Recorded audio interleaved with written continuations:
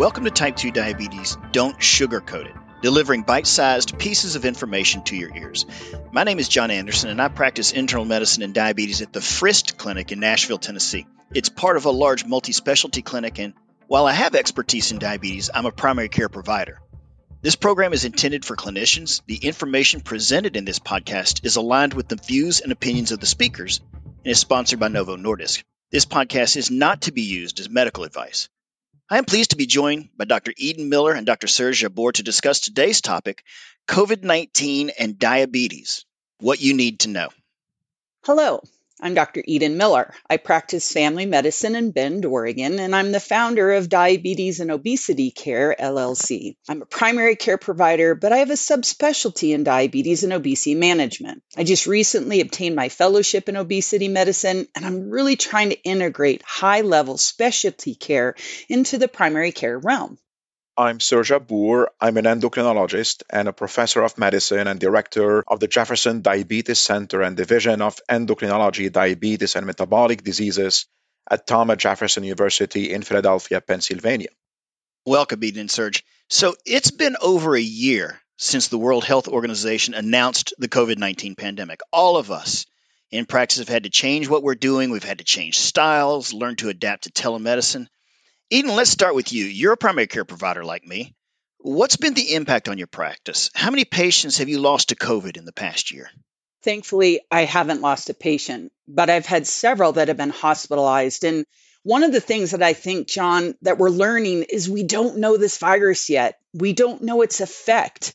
We didn't know who was targeted. And having the conversation now, a year later, we know more. We definitely saw a pattern of how it was affecting our patients who had risk factors, and I think it came as a surprise, but not a huge surprise. But we really have a good opportunity to pause and look back and think, okay, how is this affecting individuals and who is at a higher risk? Yes, and it's interesting because when I have my patients who are at risk and don't want to get the vaccine, I let them know that I had 10 patients die from COVID in the past year. This is extraordinarily real. The youngest of them was 73, but a couple of them were not too sick 73s. Again, some of them were very old, some had multiple risks, and many of them did nothing really to isolate themselves during the pandemic, and so unfortunately they succumbed to it. Serge, how has this impacted your practice? So I lost 5 patients that I've known for a long time. 4 out of the 5 had type 2 diabetes with metabolic syndrome, obesity, and hypertension, and all 5 patients were over 70 years old. Yes, we know that COVID-19 has amplified the risk for certain groups. If I just look at the patients who had severe illness and or death from COVID, I see diabetes and even uncontrolled diabetes. And certainly our older folks, people with other comorbidities such as hypertension, obesity. I have patients with heart failure, my patients with underlying pulmonary disease, COPD, particularly those with a long history of smoking, are extraordinarily vulnerable. Today, I'd like to explore further diabetes specifically. Serge, what is the increased risk for our patients with diabetes in terms of the consequences of COVID-19? John, the American Diabetes Association has said that people with diabetes, especially not well-controlled diabetes, are at higher risk to develop severe illness from COVID-19 with much higher rates of serious complications and death than people without diabetes. For example, one study showed that people with type 2 diabetes had 3 times the risk of severe illness or hospitalization from COVID-19 than those without type 2 diabetes. And the risk of death for hospitalized patients with COVID-19 was nearly 5 times greater for those with diabetes and or uncontrolled hyperglycemia. In my own experience, I found that it's mostly the patients who have type 2 diabetes with A1C more than 9%, and similar to what John said before, over 70 years old, that had the highest risk for complications from COVID-19 and also death. This shows how important it is to control diabetes. Of course, the ADA guidelines have been in place for a long time, but COVID-19 made it more obvious to us that controlling diabetes is really important, regardless of the age of the patient. Yes, absolutely. COVID-19 has brought to the forefront what we've known for a long time. Eden, do patients with diabetes face a higher risk of severe illness from COVID-19? Or do patients with diabetes have a higher risk of actually becoming infected with COVID-19? Those are 2 different questions around the same topic. Can you talk to us about that? Yes, exactly. If you are a patient with diabetes and you get it, are you going to get it bad or are you more likely to get it? I just recently read an article that really reaffirms what we're talking about earlier, that if your patients have established diabetes, they have a higher rate of being hospitalized with COVID. They have a higher rate of having complications with COVID, and they have a higher rate of dying from COVID. I don't know that we have enough data yet to say that people with diabetes have a higher rate of being infected with COVID-19, but we do know that they're getting infected and having a higher viral load and are transmitting it. So these people need to be wary. And I sometimes tell my patients, you've got a target on your chest because of all the things that you bring to the table with your comorbidity, your diabetes, and you have to be mindful of it. You have to understand that it puts you at a much greater risk of having serious complications from it. So COVID-19 is another motivator for patients to engage more in their diabetes. I guess that's one good thing to come out of COVID-19, for patients to engage more in their diabetes. Serge, we've established that our patients with diabetes are at higher risk for severe illness from COVID-19.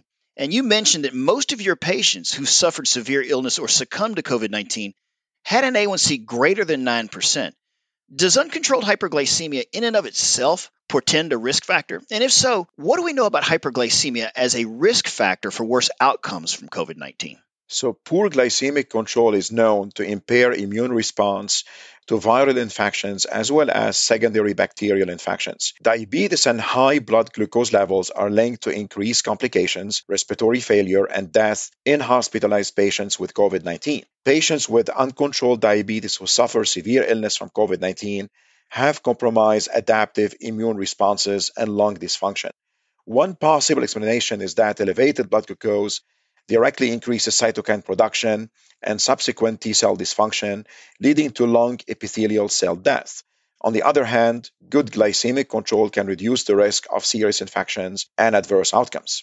Absolutely. And research shows that there is a direct correlation between hospitalizations, poor outcomes, and mortality when individuals with uncontrolled type 2 diabetes either contracted COVID-19 or were hospitalized from it.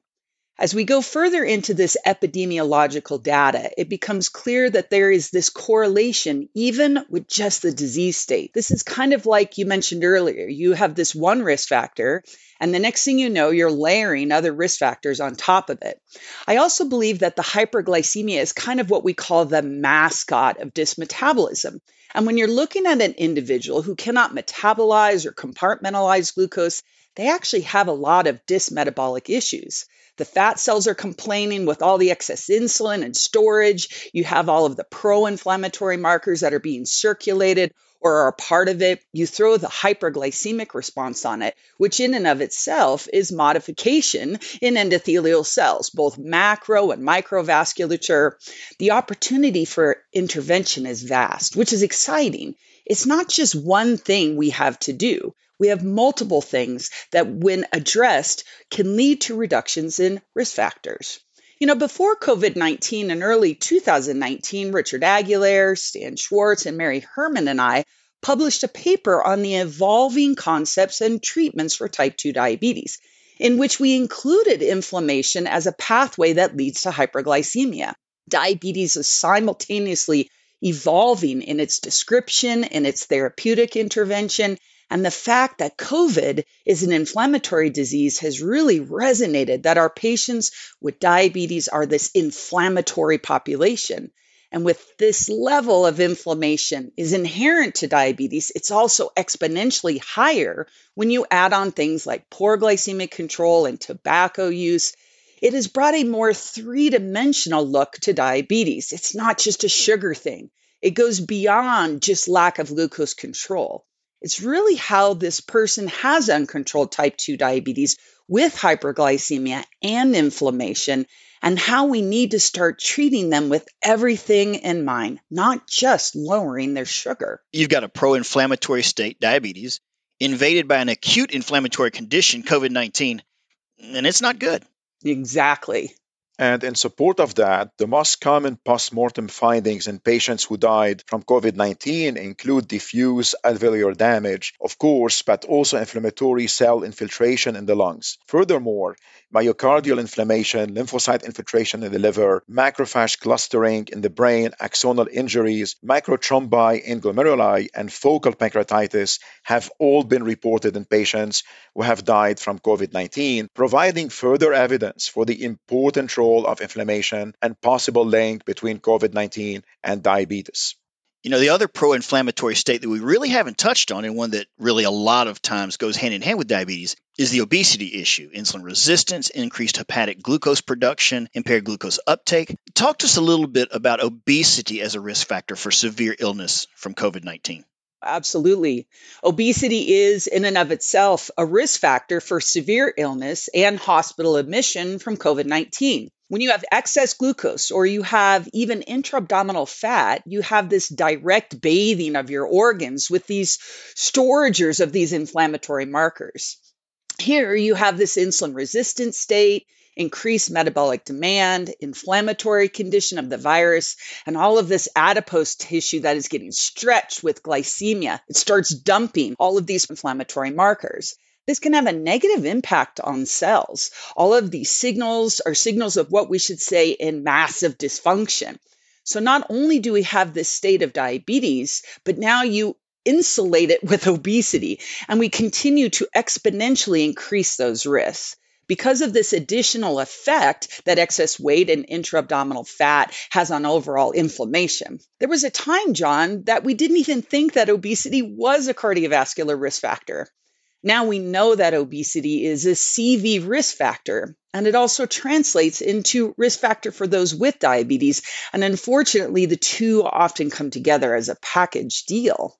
Diabetes and obesity are clearly risk factors for COVID-19, as we just discussed. But another comorbidity that many patients have, especially those with type 2 diabetes, is CVD. So, Serge, take us through what we know about cardiovascular disease itself as a risk factor for patients with diabetes and COVID-19. CVD was the second highest risk factor for severe outcomes in hospitalized patients with COVID-19. Diabetes and CVD are among the most common pre-existing comorbidities in patients who died from COVID-19. Patients with long-term coronary artery disease and those with risk factors for ASCVD have an increased risk of developing an acute coronary syndrome from the severe increase in myocardial demand triggered by acute infections, such as influenza and COVID-19, which can lead to myocardial injury or infarction. Additionally, cytokine release from severe systemic inflammatory stress, such as during COVID-19 infection, could lead to atherosclerotic plaque instability and rupture. There is an increased risk of CV events even after recovery from COVID-19. A study from Germany of 100 patients recently recovered from COVID-19 found cardiac involvement in the majority of patients and ongoing myocardial inflammation in the majority of those patients, independent of pre-existing conditions, severity, and overall course of the acute illness and time from the original diagnosis. In my experience, it's not only when people have COVID, it's when they recover too.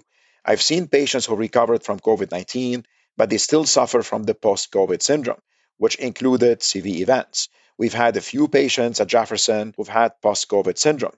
3 to 9 months post-COVID, these patients kept complaining of shortness of breath. Some had chest pain, chronic fatigue. Extensive testing, including chest x-rays, EKGs, stress tests, and echoes, came back completely normal for most of these patients. Only 2 patients had abnormal testing with subsequent cardiac biopsies revealing myocarditis, which has been described either during or after COVID. This shows the importance of COVID not only during the active infection, but also during the recovery period. As much as 77% of patients with COVID-19 who developed diabetic ketoacidosis had type 2 diabetes. What can you tell us about DKA among patients with COVID-19 and diabetes? In a real world, everyday scenario, most patients with type 2 diabetes, they make enough insulin and get enough insulin for their metabolic needs. But when you change that scenario with something like steroid use or massive metabolic demand or massive inflammation, you're illuminating the current state of their disease that you weren't aware of. And it may require us in the future to really reclassify diabetes to be mindful that certain individuals, when their metabolic demand goes up because of inflammation or COVID, that these individuals are at risk for DKA because their metabolic demand outpaces that of their pancreas. So we have to be thinking deeper about diabetes and about how these particular scenarios develop. And there are current classes of diabetes medications that may increase the risk of DKA. So I look at this as an opportunity for further disease awareness. We now have several approved vaccines for COVID-19. Serge, what do the National Endocrine Societies recommend in terms of COVID-19 vaccination for our patients with diabetes? They strongly recommend that HCPs advocate for COVID-19 vaccinations for their patients and work to proactively address their concerns and remain knowledgeable regarding vaccination hesitancy and methods for improving vaccination rates among endocrine patients. I deal with this every day. There are few concerns that my patients have that are pretty common. People are obviously concerned about safety. People are concerned about side effects. And I tell them that's not a necessarily bad thing to get the side effects. It's the immune system reacting to the vaccine. If you get a fever, chill, or muscle aches, it doesn't mean that there is damage to your body. Of course, people have concerns about long-term safety, about what the vaccine may do over time.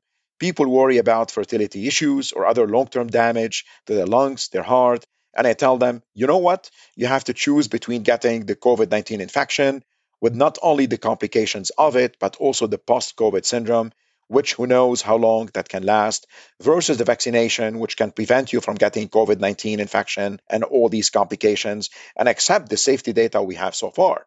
I mean, no one has long-term safety on a flu shot. The flu shot is different each year based on the flu strain, and no one asks for safety data of the flu shot for the next 10 years. We don't have that, but we still get the flu shot. So it's a benefit to risk ratio, and I discuss it with my patients. Isn't it interesting? People have a lot of fear, don't they? I often tell people we're in a pandemic. Did you think this was going to be an easy decision? What would be ideal? Well, we wouldn't be in a pandemic and we wouldn't be talking about this. We are all playing the roulette game of saying, what are the side effects, risks, benefits? And it's an individual decision. And I encourage our individuals to be informed, not misinformed or fearful. We never want people to make a decision out of fear. We want them to make it out of information, facts, and personal choice. So I urge them to have an in-depth discussion with their provider. Take into consideration their risks, because either way, it is something we have to decide, because we don't know the effects of the vaccine. We don't know the effects of the disease, but we have to weigh those considerations because we have seen a distinct benefit for those who have been vaccinated.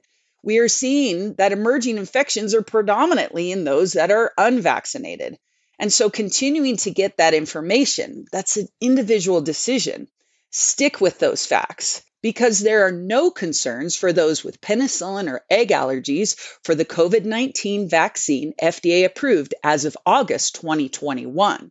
I'm hard pressed to find patients who should not get the COVID-19 vaccine. Eden, Serge, thank you so much for your time. What last points would you like to get across to your colleagues? We have talked forever on how to manage patients with diabetes based on ADA and ACE guidelines and how to get an A1C to less than 6.5 or 7%. But now with COVID, we know the importance of actually controlling type 2 diabetes because uncontrolled diabetes, as we know, now can lead to more complications, hospitalizations, and death from COVID-19 infection because uncontrolled diabetes can impair the immune function and lead to higher cytokines, which can lead to more damage, including lung damage, cardiac damage, and possibly more post-COVID syndrome. I also learned during this pandemic that not only is the acute infection important, but the post-COVID syndrome is as important because even after people recover from COVID, they can still suffer from post-COVID syndrome for quite some time. I think one of the things that we clearly want to provide is more information for our colleagues surrounding the fact that we know COVID and diabetes are associated. And maybe they're associated on many different levels, whether it's contracting COVID-19, hospitalization, mortality, morbidity. We all know that diabetes management is a marathon, not a sprint. So we want to have meaningful discussions regarding this so you can educate your patients. And we can be preventative and proactive on so many levels because we don't ever want to practice medicine reactively. And now that we're looking at diabetes from a preventative standpoint, here's one more reason to be more engaged and involved in your diabetes, so we can prevent the ravages of the disease and also prevent some of the recent ramifications that have emerged due to COVID-19 for those individuals.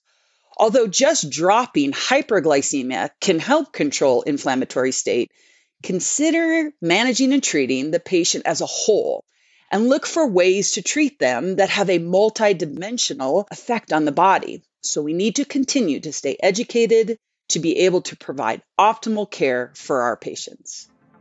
Well, Eden and Serge, I want to thank both of you for joining us for this podcast. T2D, don't sugarcoat it.